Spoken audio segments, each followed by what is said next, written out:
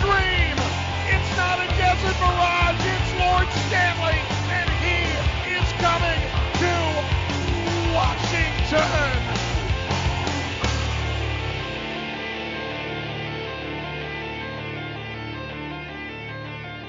Welcome back to Japers Inc. Radio. I'm your host, Greg Young, and today we have a friend of the pod because she's I think, friend of the site because Sammy Silver used to write, of course, for Japers Rink, and I figured we're now a couple of weeks in, so I think things have settled down in terms of we're not going to have any like super crazy small sample size discussion. So I've invited on Sammy Silver of Washington Hockey Now to discuss the start of the season. So Sammy, how are you doing? I'm good. Thank you for having me. Just hanging out with the dog and excited to talk hockey. How are you? I'm good. We were just talking off mic that I think I've finally figured out a rhythm for how I'm going to watch these games, and it involves accepting that I will not watch them live, which tragically means I won't be on Twitter during the games, which is I will have to live with, and I think the world will move on. But anyways, so Sammy, I had a whole agenda planned, and then I saw that Tom Wilson and Nicholas Backstrom apparently skated today. So I think I'm contractually required to ask about that first. So what do we know at this point about the two, if anything, and what did we see today in practice? First off, I mean, it's a great sign to see them. They've been around the facility and putting in the work. Still long ways to go. So basically they did hit the ice for it was like a few minutes. I'm not sure exactly how long, but they're in the tracksuits, had the sticks and the skates on, not full gear. Just taking some strides, feeling the puck, feeling themselves, kind of like how they move on the ice, all that kind of stuff. And then basically they're not yet scheduled to resume skating. So this is not a regular thing. It was one time part of their rehab. Let's get them out there. Let's see how they feel out there. And go from there. They're not scheduled to skate within the next few days. They'll likely do it at some point again, but they're not scheduled to continuously, start skating again. It's a lengthy rehab, right? I mean, they're two major surgeries. Backstrom's probably more so than Wilson, considering it's like a whole.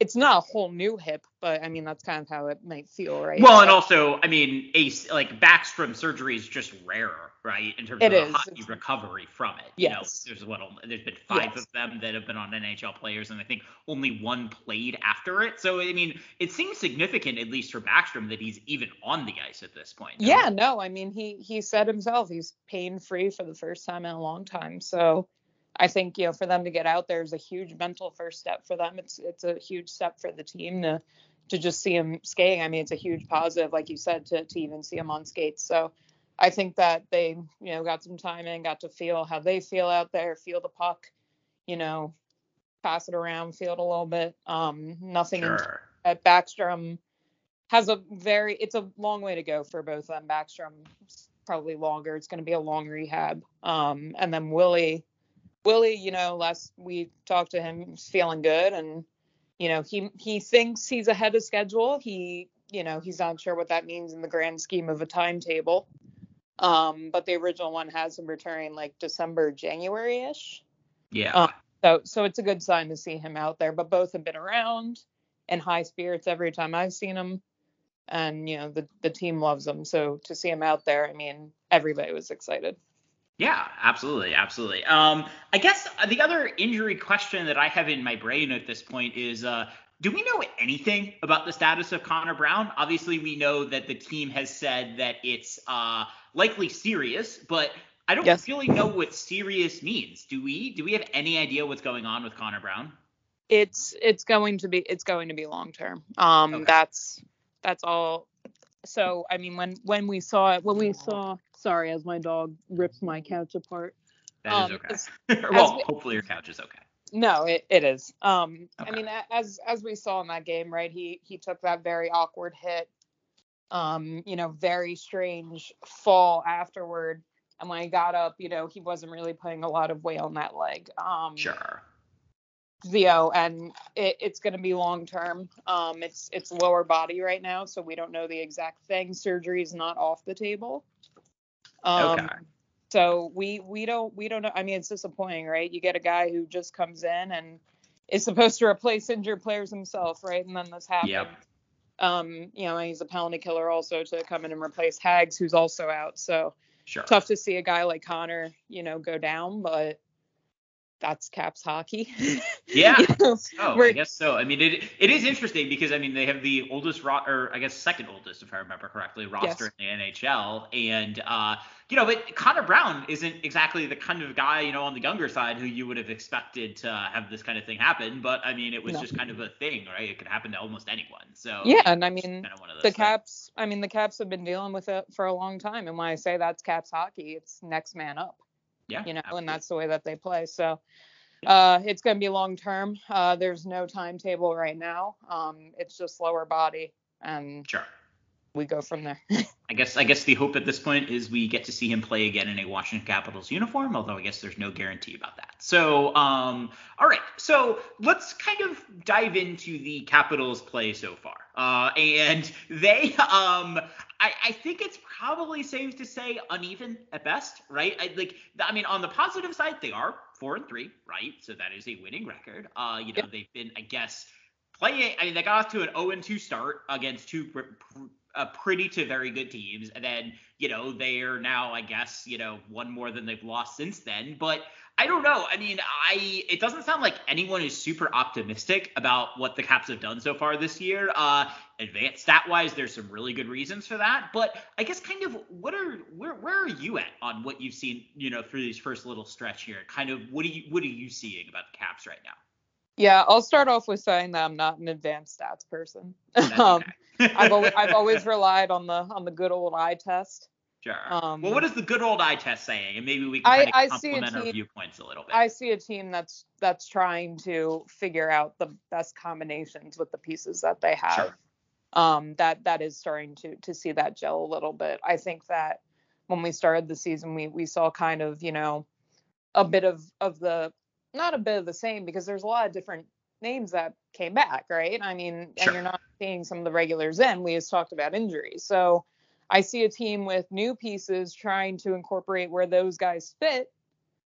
And then things from years past, let's take a look at the Ovechkin, Kuznetsov combination on that first line wasn't clicking. Yeah. They were failing, and then you saw the original defensive pairings that didn't change all last year, struggle with, missed assignments, lost battles in the neutral zone, miscommunication, unable to maintain that puck possession, bounces going over their stick. I mean, any way you want to put it, it just wasn't clicking. Sure. And, there's been tweaks, where we see Stromer now on the first line, and Shears come up, and Connor Sheary I think has really added a lot. And now that I see now I think that they're starting to get the right pieces together and kind of see the situation that they're in, and the new guys are getting acclimated and the other guys are stepping up. You've seen Johansson step up, you've seen, like we just talked about, Shears, and now you're seeing guys like Malenstein come in, and Protas is starting to heat up a little bit after, he kind of went a little quiet after the preseason. So I see a team that's starting to bring it together. I see a team that has two very good goaltenders. I can tell you that. Yeah. So that's like a plus. So there's not the panic on Twitter that I see is not necessary, because I see a team that's starting to get the pieces together who have had a rugged start. And you're not always going to start pretty. Not every game is going to go your way. You're not going to win 82 games. It's not realistic. October hockey also is kind of its own thing, right? And we've been doing this a number of years, it's right? It's a October different games are weird. Yeah. And it's a different breed, right? And, it's still early, and, this team knows what it has to do. And I think that they're finally starting to piece together, okay, old systems, not working. Yeah. Game is changing. Not working. Let's see what works. And they're finally starting to come into their own. Like, I talked to Marty today, and he's really enjoying playing with Jensen. So okay, you see things like that, So sure. it all comes together. So we'll see. We'll see how Mm-hmm. it goes, but no reason for panic now, at least not on my end. But I'm an optimist and a pretty chill person, so. Sure. Yeah. Which is one of the reasons I wanted to have you on, because there's plenty of people on Voices on Twitter that I could be echoing that I am going to choose not to, because it is still early. But one person that actually did make some pretty aggressive comments was head coach Peter Laviolette after the 0-2-0 start.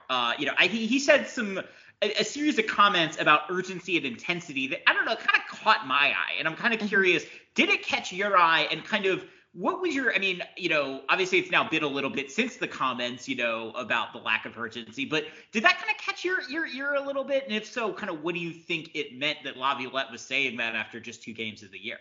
Yeah, I mean, definitely caught my eye. I mean, like I said, I mean, there were, miscommunications, missed assignments, and lost battles, and that doesn't just happen because, things aren't going your way or bounces aren't going your way. That happens because there's a lack of urgency. Yeah. That happens because there's a lack of communication. That happens out of your own doing, right? I mean, the beautiful thing about hockey is a lot of it can do with luck, but that's not the case in those first 2 games if you see them. So there wasn't a lot of urgency there against Boston. Wasn't too much urgency to get the job done against Toronto, but both of them very good hockey teams. And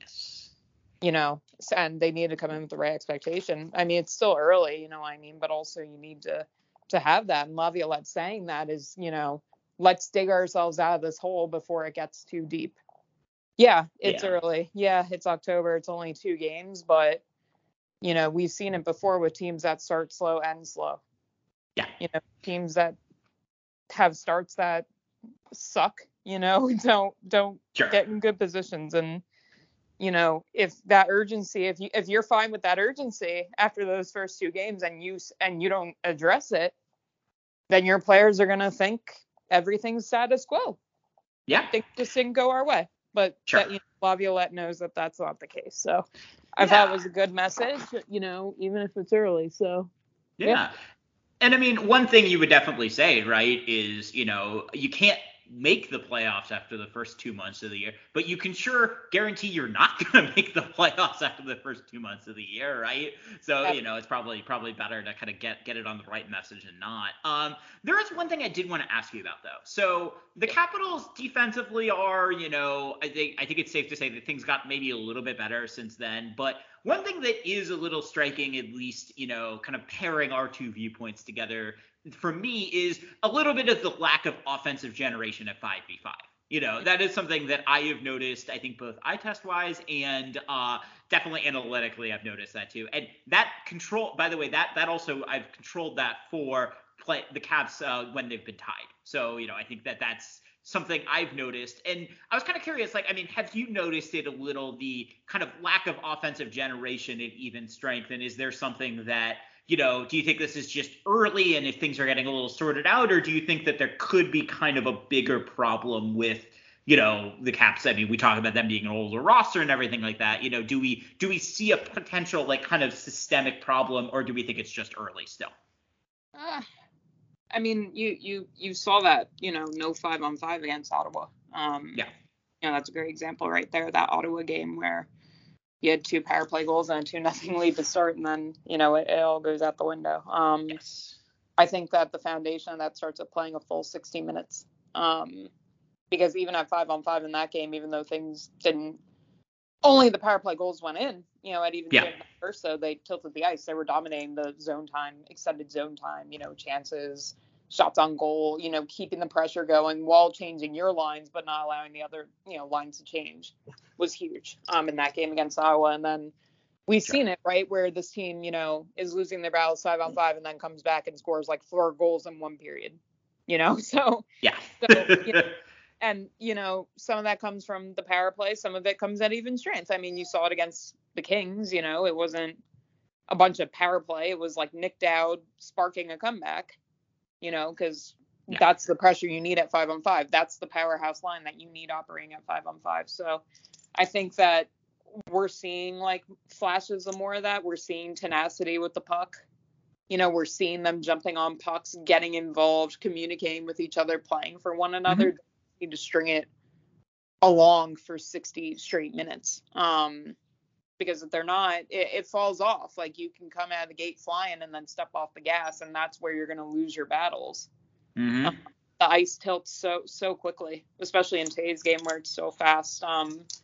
So I see this team, starting to come together with the line combinations, especially. I mean, the Ovi Kuzi started to come together, and then started not to come together, and then Strome clicked up there, and then he didn't, and then he did again. Yep. So I think, and Yeah.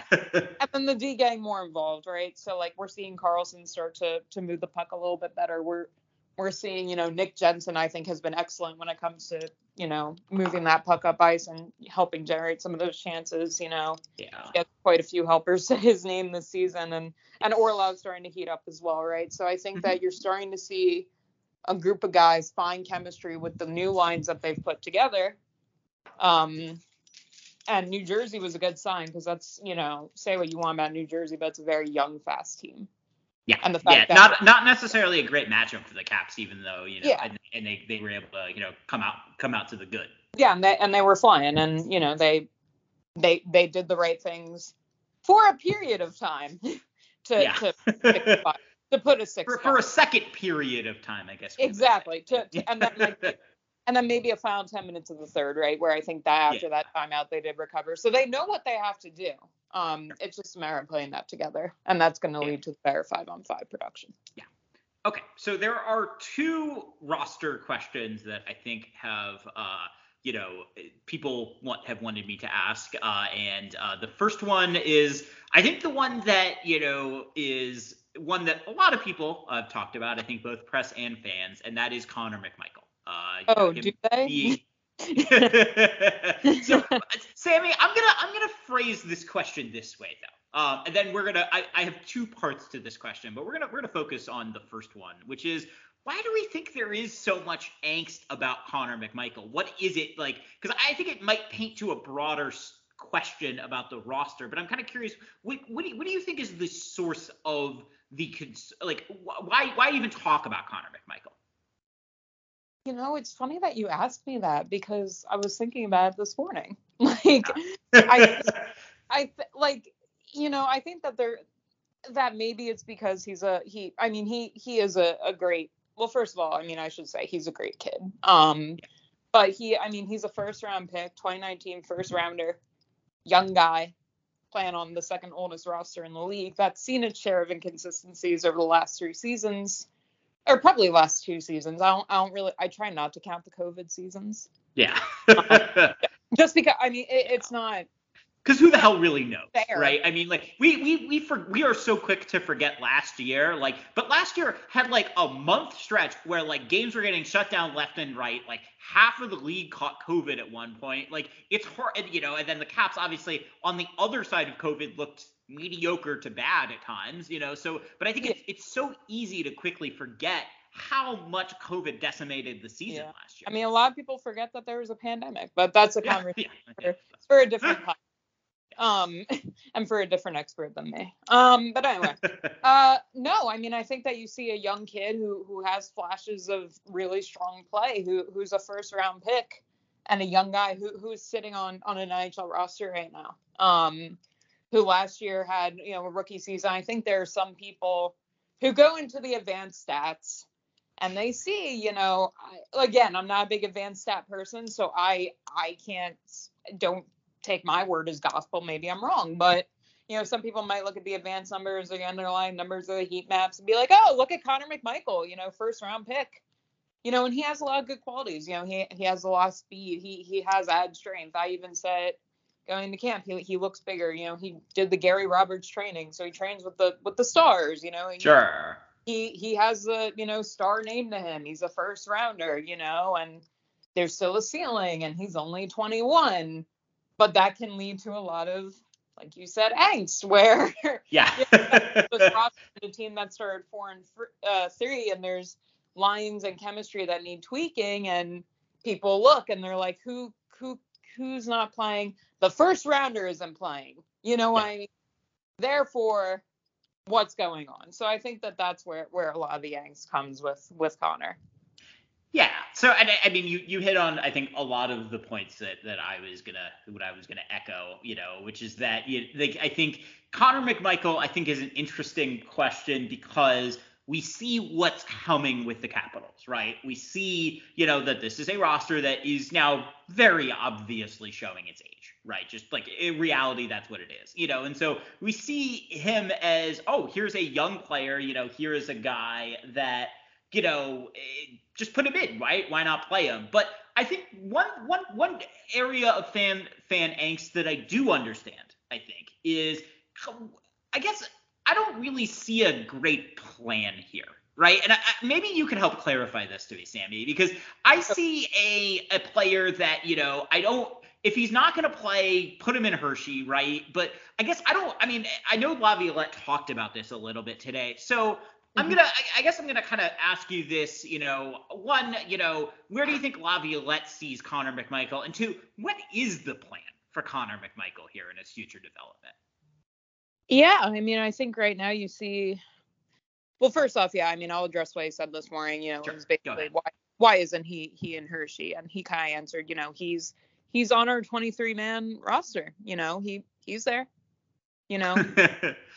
he's here. And he's here. He's indeed there. I mean, I'll take your word for it. Yeah, but he's here, and you've seen the Caps riddled with injuries. You send him down, and you're in the same situation you saw with Connor Brown the other day. Sure. But also, I mean, I do agree to a point. He should be getting playing time, and Hershey would be a good place for him, especially he thrived there. But you see a guy who's been in the NHL now for quite a bit, right? I mean, he's played 68 games. He's shown that he's an NHL guy. Sure. And, after you play 68 games at the NHL level and you're going into your sophomore season, I mean, do you really want to go back to Hershey? You know what I mean? So yeah, that takes down his value as a player. So I think that might be the thing with McMichael, but also looking at Connor, this team sees him as a future center. They like him at the center role. They think that that's where his best play is. They don't think his best play is at the wing. They think it's at center and top 9 center. Sure. Looking at the roster, there is not a top 9 center job available right now. Not right now. No, there's not. The vacancy right now on the roster is the 4th line wing. And who fits there? Beck Malenstein or Joe Snively. Connor McMichael. Connor McMichael does not fit there. Connor McMichael is a skill player. No matter how much he tries to get into fights, which was exactly. And not that look, that 4th line has skill. There's a reason that Nick Dowd and Garnet Hathaway do so much damage and make up one of the best 4th lines in the league. It's because they do a lot. McMichael does not fit that identity. Beck Malenstein does. Joe Snively does. And it's funny because the Caps put McMichael there in training camp, McMichael, Dowd, Hathaway. They did try that. Yeah. And people were upset. Yes. People were like, why is he on the 4th line? So I'm like, you can't have it both ways. You can't, you know what I mean? Because there's no vacancies right now. I think Johan has been doing a great job, so you're not going to put him on the top 6 wing. Dylan Strome has shown that he's a top 6. He won that role fair and square, I think, over McMichael. McMichael, his preseason was okay. It wasn't fantastic. So Strome won that role. Protas had a heck of a preseason, and he's finally starting to become more noticeable, so he's going to stay in. Lars Eller's been doing well, so he's going to stay. There's just no vacancies right now except that 4th line spot. Yeah. And it's not going to go to McMichael. I mean, if it did, Caps Twitter would probably be upset. I love Caps Twitter. But I mean, we're both members of it, right? So but they would be upset. They would be like, why is the top pick on the 4th line? Even though that's realistically probably where he would get a lot of minutes if he did play as a regular on that spot. So I think that they see a kid who they're going to develop at a certain position, and they're not going to put him at any other position because that's just not the player that he is. McMichael's not a fighter. He's not a 4th line grinder. He's not, that's not him. He's not a 4th line winger, the center, and that's where they want to develop him, and they're going to go from here. I mean, who knows? words from Laviolette could be like, we don't have a conversation about now, and then maybe that's a conversation they have this afternoon, or maybe a conversation they had tomorrow. Like, you know, I mean, hockey can change so much. So I think that that's the plan for this kid. I think that him being out of the lineup right now, I don't really see where he would fit in right now. I don't. Yeah. Yeah. I mean, you know, I think absent a, you know, roster move, you know, which I mean, you know, well, I guess we'll kind of see this little stretch here. I mean, they have a upcoming 3-game road trip that I'm going to ask you about. Well, I guess they've already played a game on the road, so they're continuing their road trip. But I'll ask you about that in a sec, because there's one more roster thing I want to ask you about, and that is for the last year and a half, the Caps have had since the start of last year, they have had the same 3 defensive pairs, except substitute out Schultz or Gustafsson, you know, for a while, in terms of, you know, having Fehérváry and Karlsson and Orlov Jensen. And you know, what was interesting is I think towards the end of really after COVID last year, you know, we saw Fehérváry seem to kind of struggle. And we saw Orlov and Jensen, who was pretty much uniformly dominant throughout last year. And so it's interesting to me that they made the switch, that Laviolette has now put Fehérváry, you know, on the second pair with Jensen, and put Orlov and Karlsson as kind of a, you know, put their best, what you would assume are the best 2 defenders, you know, in the kind of together on the top pair. And I mean, it seems so far it's been a little mixed, I think. I guess again, kind of a 2-part question here. 1, why do you think Laviolette made this switch? And 2, what do you kind of see this switch accomplishing? And do you think it's something you could see the Caps continuing with going forward? To answer your first question, I think he made the switch because those original Z pairings were not working. They were not. I mean, you saw it besides TVR and Gustafsson. I mean, that's a pretty smooth going pairing. They do what they're supposed to do. Seems like they complement each other pretty well. Yeah, TVR is back on his natural side. Gustafsson moves the puck. They do what they're supposed to do.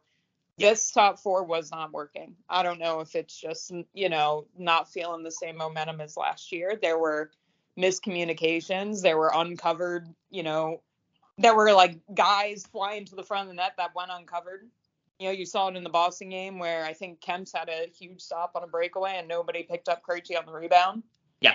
You know, and that's just back checking, but everybody was on the back check focusing on one guy. The other guy's empty for the rebound. Kemps has no chance. No matter how, you know, if you just won a Stanley Cup, you got no chance. So yeah, and exactly. You know, I think looking at the goaltenders that you have, they're not bad goaltenders. They're fantastic goaltenders, fantastic people. So when they're letting by goals that are out of their control, and it comes down to the defense in front hanging them out to dry a little bit. I was talking to Trevor about it the other day, because I was like, you know, your pairing didn't change, but the others did. And he was like, don't read too much into it, you know. But then talking to Fehérváry today, he likes playing with Jensen, you know. I think sometimes when you need urgency and you need to make a statement as a coach, I just started coaching this year, and I enjoy it very much. Oh, yeah. Yeah, my girls. I will ask you about that in the second half of the show. My girls don't have the most fun, but they have fun. No, I'm just kidding. They have a great time. But no, I mean, when a coach needs to make a statement or there needs to be urgency, you make a statement, you change the lines. Yeah. As long as it's not working, you fix it. So that's what happened. And now I can kind of see them coming into their own. I mean, at first, you're going to have it's not going to be perfect the first time. You're playing with a whole different defensive partner for the first time in a year. You know, and for Fehérváry, somebody he hasn't played with yet. He spent all last year with Karlsson. He didn't play with Jensen, you know. So you gotta feel Jensen, you know. You gotta feel his game. And then for Karlsson, I think Karlsson's an interesting guy because he puts up the points on offense, but defensively, I think it's safe to say uneven sometimes. It's not. And I think Orlov can make up for a lot of that. But after playing with Jensen, I mean, and going up to play with a guy like Karlsson who's so involved offensively, even if they played together in the past, there's a change there, right? There's things that it's not 2 players. I mean, you could say, okay, maybe Orlov is like more kind of, you could put him in a defensive role there, but I mean, you look at kind of the way he moves on ice, and that's not necessarily like the way I would characterize his game. And obviously I am no secret I'm very high on Dmitry Orlov's game, although I think this year it's been a little more uneven than I would have expected. But, it's not, I would imagine that there's a lot of adjustment because they're very different players in ways that, in some ways could complement each other, but in other ways I would think it would take some adjusting. Yeah, no, I mean, and like you said, I mean, it's players that you look at and, games change over the courses of career, but yes. I'll tell you, Nick Jensen is not John Carlson, and no. John Carlson is not Nick Jensen. So when you put Dmitry Orlov with somebody who is not Nick Jensen, and you put Martin Fehervary with someone who is not John Carlson, and that's where they've been for the last, season and a half, it's going to take a couple games. I finally see them start to mold. I think last game, albeit the start of the third wasn't great, I think that they did start to click. They were winning their battles. They weren't giving the opposition, there were shots, but there weren't high danger shots. No, that was the one thing I would say is, obviously the Devils had their chances that game. There's no secret, but there was a lot of stuff towards the edge that I think, you see 42 shots versus 23 or whatever the hell the Capitals had. I don't think that that's perfect. I know the advanced stats of that game also were not great for the Capitals either, but I will say, when we watch the game, I think that I do think that that's a little bit of a weird game to kind of quantify. It is, but you did see, with the eye test, you saw a pairing shut down some high danger chances, keep things to the outside, do what they were supposed to do. And that's, they need to put it together for a full 60. That's a team problem, not just a defensive problem. But, I think we see them starting to come together. They stayed together today. Talking to everybody, they like who they're playing with. They all love each other, I can tell you that. Yeah. But they like playing with each other. Marty feels good. He did last year, maybe toward the end, it was a little bit of a struggle. But I think it was just maybe rookie problems, rookie struggle. Sure. Especially when you're a young kid who had played 6 games in the past, dealt with COVID, and then came back to start his career on a top pairing role with John Carlson. Yeah. You're going to have your share of struggle, but there's a reason I voted him for Calder, right? A ton of ice time, a ton of hits, a kid who carries himself like he's much older than he is. So I think this party with Jensen is going to be good, and I think we're starting to see it come together. All right. Okay. And then one final Caps, like pure hockey question, and then we're going to take a break, and then I'm going to ask some more fun questions. But the final question I have is, before the break, is the Caps have 3 more games on this road trip, and they're against tough teams, right? You have Dallas, who is playing really, really well right now. You have Nashville, who is not, but the Caps never play well in Nashville, it seems like. And then Carolina, who I'm already tired of talking about Carolina, but they are really good. So I guess what do you think that the Caps hope to get from these games aside from just 3 wins? Like what would it, wins or losses aside for now, because it's still early and I think we're still kind of thinking about what the process and the structure of the team looks like. What do you think you would hope the Caps to get from these 3 games, concluding their road trip? I think that they want to see things start to come together with the line.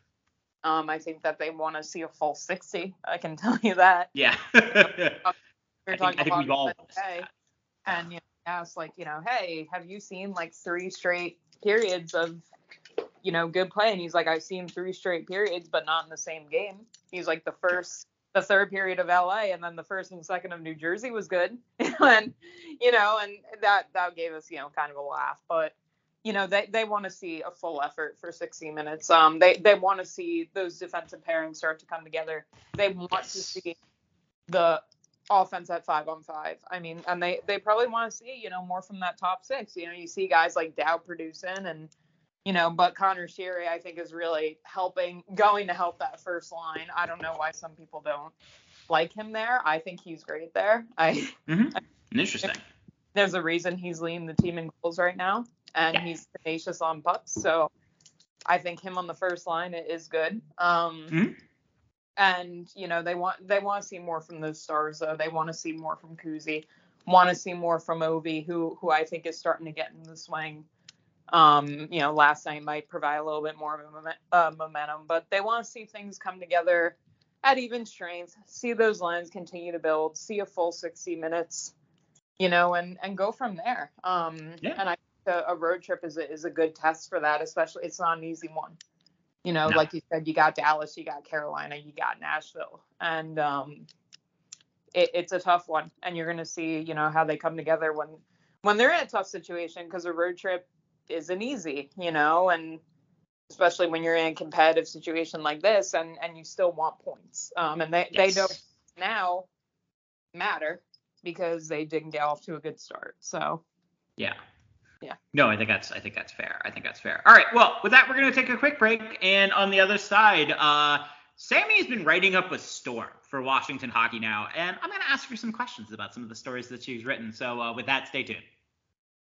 Welcome back to Japers Rink Radio. I'm still here with Sammy. And so I have a question, Sammy, which is I finally have been reading some positive reviews about something, and that is NHL 23, the video game. Seems like it's gotten better in terms of, I was reading a review this morning about that apparently the crowds are a lot better in this game now, and it's a little more realistic of an atmosphere. But one thing that I've heard a little bit more mixed reactions, because you were very diligent in polling the Capitals, is the various players' reactions to their own likenesses on NHL 23. And I know this is something that you've written about. So I guess kind of I'm going to start with this, and then I have a follow-up. What was the inspiration behind the piece, and kind of what did you learn from talking to the Capitals about this thing? Yeah, no, I mean, I like to, I mean, you've known me for years. I mean, I like to kind of go outside the box. I mean, not everything is going to be like a analyzing the X's and O's on the Washington Capitals second unit power play, right? You can't always write articles about that. Not everything is going to be like, why isn't McMichael playing? Like, So, yeah, that too. There's only so many times you can write about Laviolette not saying a ton at a press conference. Yeah, so, and I love video games. It's what I do when I'm not, pecking on a keyboard for 20 hours or hanging out with the dog. So I was playing NHL, and I was checking out the new game, and, like it. I think the crowds are more fun. I wish that they would change some of the, be a pro kind of stuff. It seems like they didn't touch that this year, did they? No, they didn't. And so, which is, be a pro is my favorite one. It's a guilty pleasure. But, so I was playing, and I was looking at, like, kind of the players I was playing with, on the Caps. And I was looking, and I was like, who is that? I'm like, I don't think I've seen that guy before. I'm like, I don't think that's like a Caps player. And it was like Matt Irwin, and I'm like, what? I was like, no. And then I'm like, you know what? I'm like, Maddie's one of the best guys to talk to in the room. I love talking. Sure, I've heard that from multiple people. I love talking to all of them. Not a bad guy in there, and I'm not getting paid to say that. So I was like, I'm like, they'll answer. I'm like, so let's have some fun. I'm like, let's go to the roster. I'm like, well, first I need to see what the rest of them look like. So I went to the roster and went through, and I was looking, and I was like, okay, some of these are hysterical.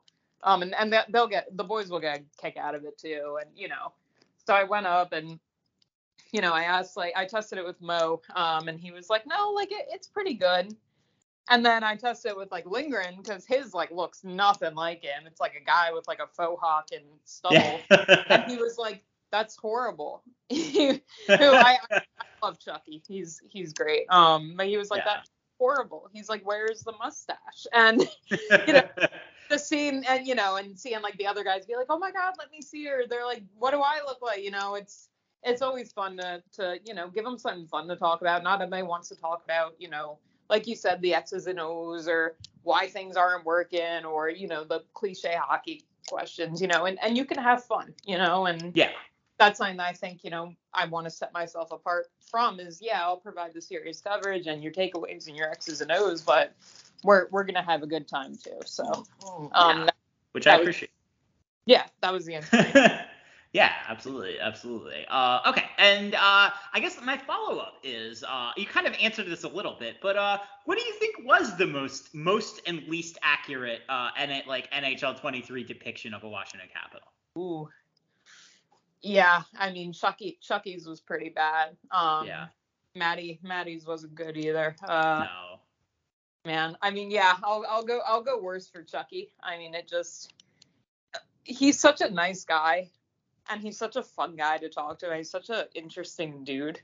Mm-hmm. Like Yeah. that, when you talk to him, like you're like, people should do right by this man. Sure. Like because Yeah. right by everybody else. Yeah. So I was like, you know what, that's pretty disappointing. And he has an iconic look. It's not like he's never. Yeah, no, you would think. I mean, just get a mustache, right? And yeah, like it's not like nobody's ever seen him before. Yeah, there's his first full season up in the show, but it's not like he had before. He has a mustache. He doesn't. Might not have been the A team on the graphics for him, huh?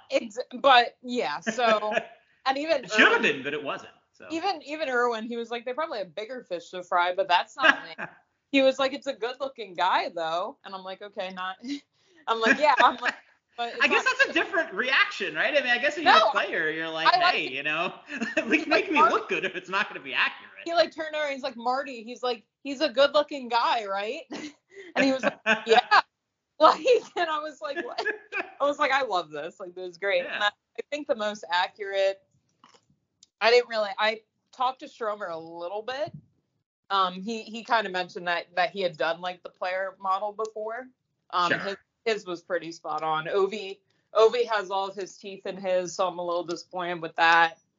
Oh, that's weird because sometimes they do get the gap teeth right. Yeah, sometimes they do, but that I can assure you that man still has that classic smile with that missing tooth. Yes. So, but that, I mean, yeah. So I would say Stromer's is probably the one that looks most like him. Mm-hmm. And then let's go Chucky last. Yeah, that was rough to see, but yeah, I think your piece did it justice in terms of the Justice or Lindgren campaign. Yeah. Okay, so I'm gonna let's so speaking of things that might, well, I don't know, there's no good way to transition to talking about the reverse retro jerseys, so I'm going to give myself an F for that transition because I couldn't find one. But anyway, so the Capitals have, I think, now released the reverse retro jerseys. And I know you've written about them and you've written about Lindgren's mask, as being pretty interesting. So I guess first, what did you think of the reverse retro? And kind of, do you have any fondness for the Screaming Eagle and all the old stuff from the pre-Rock the Red Caps that they're bringing back for at least a little bit? Yeah, so it's funny because I wasn't born yet when the Screaming Eagle first God damn it, I feel old. First became a thing. No, I only missed it by like 2 years. Yeah. One of my players the other day, she was like, "You're 30, right?" I was like, "Oh." So that took me back. I can say being over 30, it's not the end of the world. I looked at her. I was like, my knee now hurts a little bit, and I woke up with a bad back the other day. But aside from that, and the impending fear of death, I think I'm doing okay. I mean, I'm up with a bad back, and I'm, but I like looked at her. I'm like, "You want to skate next practice?" I'm like, "You just won it, 30." I was like, no, I'm just kidding. But yeah, no, I mean, I love the Screaming Eagle. I mean, and when I first became a Caps fan, they had already switched over to the what they currently have. But the Screaming Eagle, I mean, you still have a fondness for the team history, right? I mean, you're not. Oh, of course. Even if you weren't, necessarily there for the launch or when it ended, but that was like Ovi's rookie jersey. It was like. They went that before, they had the Cup run in '98, which I don't really remember, although I do have a funny story about that. But I mean, still, that was still something. Yeah, no, like there's history. I mean, you look inside the collar and it says 2005 for a reason. That's number 8. So yeah, I think for sure that ode to him was big, but also I like going back to the black. I mean, I love the red and the navy and the, just classic road whites, but having a different color in there, I mean, it's something new on the eyes. It's a fun look. I know the guys love it. I love the black. It's not like there's that many teams that do black too, right? I mean, you can think of the Kings, and then I can't really think of another one offhand. Yeah, I mean, it's not a lot, but I mean, it's a new look. It's something new and different. that you haven't seen for like the past few years. You know, we have a blue jersey, we have a red jersey, you know, we have the red whites, you know, get a black jersey in there. And I think that the all black look is really cool. I think the copper is awesome.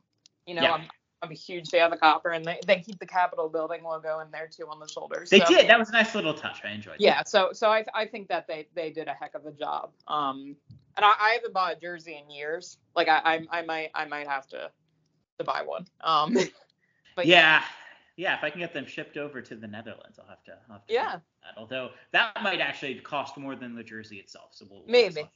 Guess I'll have to see.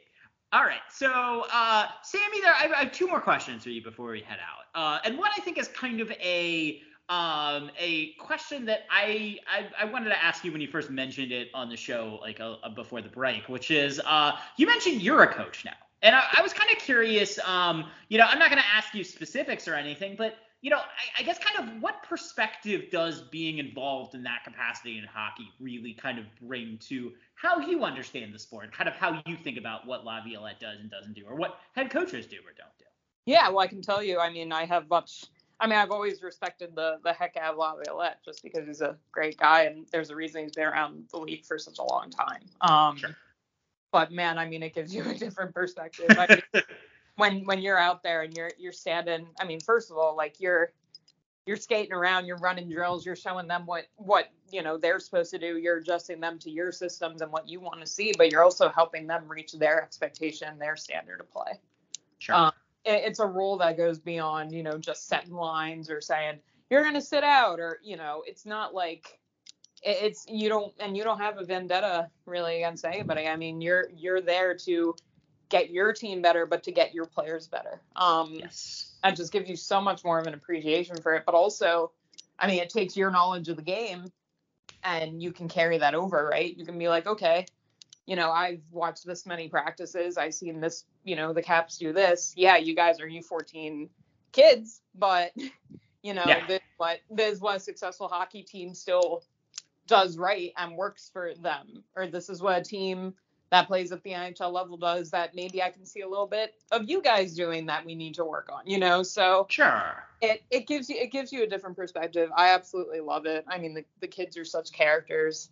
So the stuff that comes out of their mouth, I like can't even believe it. And then the stuff that probably comes out of my mouth, you know, isn't I can't really curse. I have a very bad mouth, so I have to pretend like I'm at Caps practice while I go to my kids' practices and keep the, you know, keep things PG and save the cursing for when I get home. But you go. It's fun to do, and it gives you such an appreciation of the game because you're not playing, you know, and when you're on the bench watching a game, you know, it's not like you can strap on the skates and go in, you know, and you got to communicate with your players, but you got to do it in a way where you're not screaming, you know what I mean? So it's a lot, and, you know, you take on the role of a mentor of, you know, so it really does make me respect, you know, the coaching position more, and also know that's not easy. I think some people on Twitter or some people on Facebook or whatever it may be, or people sitting in the chairs at home might be like, this is so simple, put so-and-so here. Yeah, I think my favorite is when I go to a game and then sometimes I'll just hear not even just people say shoot, but they just kind of are like, oh, well, like, why don't they just score more? It's like very obvious, right? Yeah. You know, I would be a coach and just say, oh, the one thing I would say to people is just obviously you need to score and stop the other team, right? Yeah. You know, it's not exactly that simple sometimes. And I can tell you the boys, they hate that. They hate, you know, the shoot. I don't think anybody likes it. Like, no. Obviously.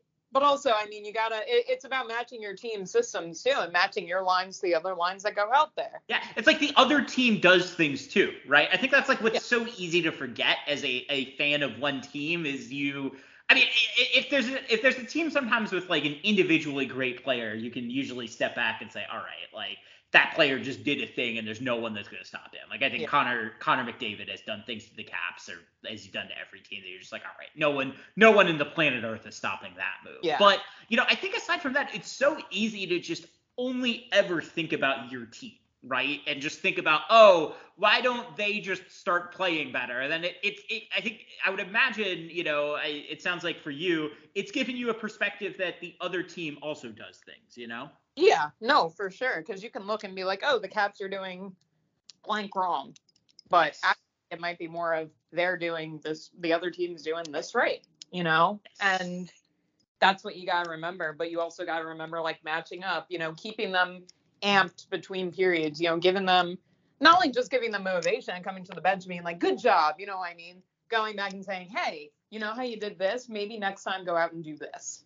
Yeah. Like, and there's yelling. It's not just, coaching is not just standing there, chewing gum and watching the game for 60 minutes. You're screaming constantly. I think I got back from my first time and I my voice, my jaw was telling me my voice was lost. Like, I felt old, and it's because I was and the referee hate is real. Yeah, well, it's always funny because I feel like you can always tell the veteran coaches because they kind of have this like dark raspiness to it that just comes from years and years of knowing how to yell, and it's always fascinating. My high school had an old football coach that had been there, I think, since probably the 70s, and he just had this like kind of gravelly voice that you could tell came from years and years of needing to yell at increasingly loud volumes. Oh yeah, no. And I mean, it's funny because Laviolette will be on the ice and yelling and running the drills, and they'll come out and be like, morning guys, and like, yeah.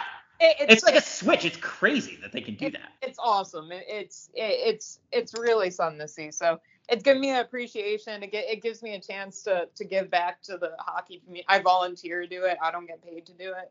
Yeah. And it's worth it because it's so much fun showing kids how to be better at the game that we all love, right? So yeah. Absolutely. Okay. All right. Final question, and this is going to be kind of a silly one, but I have to say I have now relocated to Europe, as people probably know if you've been listening to me applying about the Capitals for this long. So one thing I miss in Europe is, I mean, Halloween has become a thing here more. There was actually an article I was reading today about how the Netherlands people, old timers, are becoming increasingly annoyed that all the young kids do Halloween. But I am curious, Sammy, what is your favorite candy, and what was your favorite candy to receive when you were trick-or-treating? Ooh, that's hard. Yeah, I know. That's so hard. I stopped.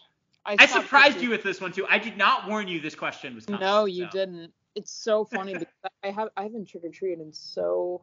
I stopped when I was like still young because I just wanted to sit at home and watch Wheel of Fortune. Interesting. Yeah. Oh boy. Sorry, I'm taking. See, I would have my parents drive me. I'll buy you a little bit of time and give you. I would have my parents occasionally drive me to the neighborhoods that people gave full candy bars, because that was always the big deal. And I was always like, oh yeah, those people, I respect that. Yeah. I think my choice. I think when I was a kid, I was a big Kit Kat person because you would get so much just like normal candy that I kind of appreciated the texture, but. Now, I will say, they have Reese's in Europe, and they kick ass here as much as there. And I actually, so my wife has given me her big thing is dark chocolate Reese's. And I really, really like this. It's kind of an interesting contrast, and those are really good. So those would be my two choices. So, Sammy, I bought you some time. So you did. All right. So. Yeah, it's funny. I used to have some lame neighbors who didn't give good candy either. Sorry to the parents of kids I probably went to high school with and didn't talk to. No, that's our biggest audience, Sammy. I can't believe you. I know. All them are like that. This girl stinks. No. I used to like Kit Kats, but not a lot. And I used to actually get a lot of flack from people because I chew through them. Like I don't split them. You don't break them off? I don't think are you supposed to? I mean, I think so. I don't know. I mean, they break off, right? So I always am like, anyone who's ever met me in person will realize I'm constantly moving my hands. I think it's like, that's a thing, and it's for me. And so I always do that if I have the option for a candy, but maybe I'm unique. Yeah. Some people get mad that I do that. So, I mean, I've never been crazy about Kit Kats. I'll go when I was younger. I loved Milky Ways. Oh, that's a good one. Milky Way is a really solid choice. Still love Milky Ways. Not my favorite. I think my favorite now. and I can't eat a lot, but I really like just classic like king size Hershey bar, like dark chocolate. Okay. I can't It's really classic for a reason, you know. I can't really eat it because of the dog. Because Yeah. she'll snatch anything. I mean, I like Big Macs too, but I don't think that they give out Big Macs in Holiday. That would be an interesting one. I mean, that would that would be a very popular house. Although I guess you would need to like keep them warm in an oven, or I don't know how that would work. But it would be interesting. I mean, but yeah, so I'll go king size, and I like Reese's too, but I'll go king size Hershey bar. And then when I was younger, they were the Milky Ways. I always thought it was so cool. I was a big space nerd too, so like I was like, oh, I'm eating cool. Milky Way. I'm like, didn't you know it was a galaxy? Like people were like, shut up. Like No, that's cool. That's cool. No, a good Milky Way is a really solid choice. Yeah, and for whatever reason, I think I've started gravitating towards the dark chocolate stuff as I get older, and there is a really, really good dark chocolate Milky Way. So that's a really solid choice if anyone has that option, because it balances out. I think when you have like something as sweet as caramel in the middle and the nougat, it kind of balances it out. So there you go. So that's our Halloween corner. And I think every time I bring someone on from America, I'm just gonna have to ask them like about a random American thing that I missed. So Sammy, thank you for indulging. No, thank you for indulging me, because I don't even remember the last time I trick or treated. Yeah, absolutely. Yeah, and apparently trick-or-treating is now a thing in the Netherlands, apparently. So I'm curious. I live in an apartment complex, so probably not super likely, but if I see any little kids running around, I'll have to give them candy. I'm like awkward. I live in like a condo building with like a lot of older people, but I know there's kids here too. But I'll probably be like one of the people who like keeps lights off, and I'm like, not here. Like, don't, not here. No, I don't really have candy. Like, if they want like a Cheeto, I can like give them Cheeto. But yeah. They don't really have those in Europe, which has been disappointing for me. I don't keep a lot of candy around here. So the kiddos, if you live in Bethesda and you're a kid, don't come to my apartment. I don't. Yeah. All right. Well, it's good to know. All right. Yeah. So, Sammy, this has been a lot of fun. I want to get you back on again soon. And where can people find you? Because you've been writing up a storm. So plug stuff, because you deserve to have your stuff plugged, because it's been really good lately. I appreciate that. Yeah, my mixtape drops soon. Shit. I'm just kidding. Shit. All right, well, now I gotta add the expletive label, but that's fine. Yeah. No, please do. I always love when I come on a podcast and the E gets added, because like expletive, because I know I'll probably like drop an F-bomb here or there. No, I mean I actually so this is true, and I guess I don't know if Apple's gonna kick me off or whatever and saying it. I always put the E because I never know, because apparently if you curse and don't label it, that's like Armageddon for podcasts. So I always put the E, even though I'm not always sure if I've cursed or not, because I'm usually not the biggest cursor, but also I'm not like a weird fundamentalist against it. So all I remember is I was on All's Caps, and I never talked to Carl Ulzer, but I watched him like growing up. And I was like so excited, but I just like cursed, and I saw the E rating pop up next to it, and I was like, that was deserved. I was like, Sammy, you've done it again. I was like, don't curse in front of these people. But no. No. Okay, Japers Drink Radio is a family friendly, except in the when you get over the 50-minute mark, I think that's when we get that's like the Japers Drink at Night kind of crowd. Adults. Yeah. No, I mean I have a podcast coming out soon. I won't reveal too much, but some cool things. Oh, you're in the podcasting game too? I'm gonna be. Me and a buddy of mine from way back are gonna make things happen. All right. Okay. Well, I will let you reveal that in due time. Yeah, and then Twitter, at Sammy Silber, you can find me there, and at WSH Hockey Now is the main Washington Hockey Now Twitter.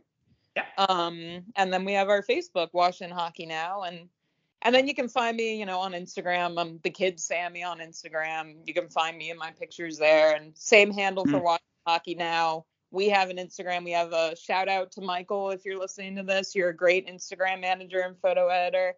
He does so much work. I'll upload like my thousands of pictures. He'll take pictures and he'll go through each one, edit them for social. So shout out to Michael. He's great. There you go. a heck of a player too. So, and you can find me at the rink if you ever see me at the rink. Come say hi. I will make it clear I am not Sam Pell. I am a different Sam. Yes, you are. Yeah. I will tell her. I will tell her that you say hi. Japers Rink Radio friendly guests, I think it's safe to say. No, I love Sam. It's funny. I was telling her the other day because somebody came up to me. They're like, "Oh my God." They're like, "You're Sam, like the hockey writer." I'm like, "Yeah, like it's nice to meet you." And they're like, "Wait a minute." They're like, "You're not Sam Pell." And I'm like, "No, like, I'm not." And they're like, and they like walked away. They're like, "Tell her I love her work." And I'm like, "Yeah." I'm like, "I will." I'm like, "I love her work too." But, there you go. But yeah, no, we are different. We are different Sams, but she's awesome. She's as fantastic as everybody says she is, even more. There you go. Yeah, so I'm plugging her too. Yeah. I'm plugging Sam Pell too. Follow her too. Absolutely. Yeah. Well, I mean, I think she's actually set a record. I mean, like, I think I've actually had her on as many times as Adam Stringham had Isabel Kashudian on. So, that's say what you will about that. And I know it's obviously we all wish her well as she currently is still reporting from a war zone. So there you go. She's incredible. So shout out to them. Follow them. Follow. Absolutely. Tarek. Wino just had a book come out. I saw that. That's cool. Yeah. That's cool. So, all right. I'm sorry I'm signing up too many people. Shout out to my dog. You can follow her too. Just everybody. Yes. Yep. Proud follower of both you and your dog on Instagram. That's a high quality follow. Yeah. Follow everyone. There you go. And speaking of things that you can follow me at GregY_JR. You can follow the show at Japers Rink Radio. And next week, we have a fun guest. And it's someone who, I don't know if he's ever been on a hockey podcast before, but we have, he doesn't have an active Twitter account. But next week, I'll unveil it now. We're going to have a guy named Paul Campos on, who is a law professor and a prominent political blogger, and who helpfully for us wrote a book about what it means to be a sports fan. And I figured next week it would be kind of fun as, things are still a little early and we were able to dive in here with some Cap specific stuff with Sammy. We're gonna zoom out a little next week, and I'm gonna ask Paul about what it means to be a fan. And it's a question that has been on my mind a lot as I continue to watch a hockey team that is at minimum 8-hour flight away. So that's something I've been thinking about a lot, and I'm excited to talk to Paul Campos about it next week. So with that, if you like the show, please rate, subscribe, review. As I mentioned, we're going to have Paul Campos on, and I'm really excited for that. And stay tuned for next week.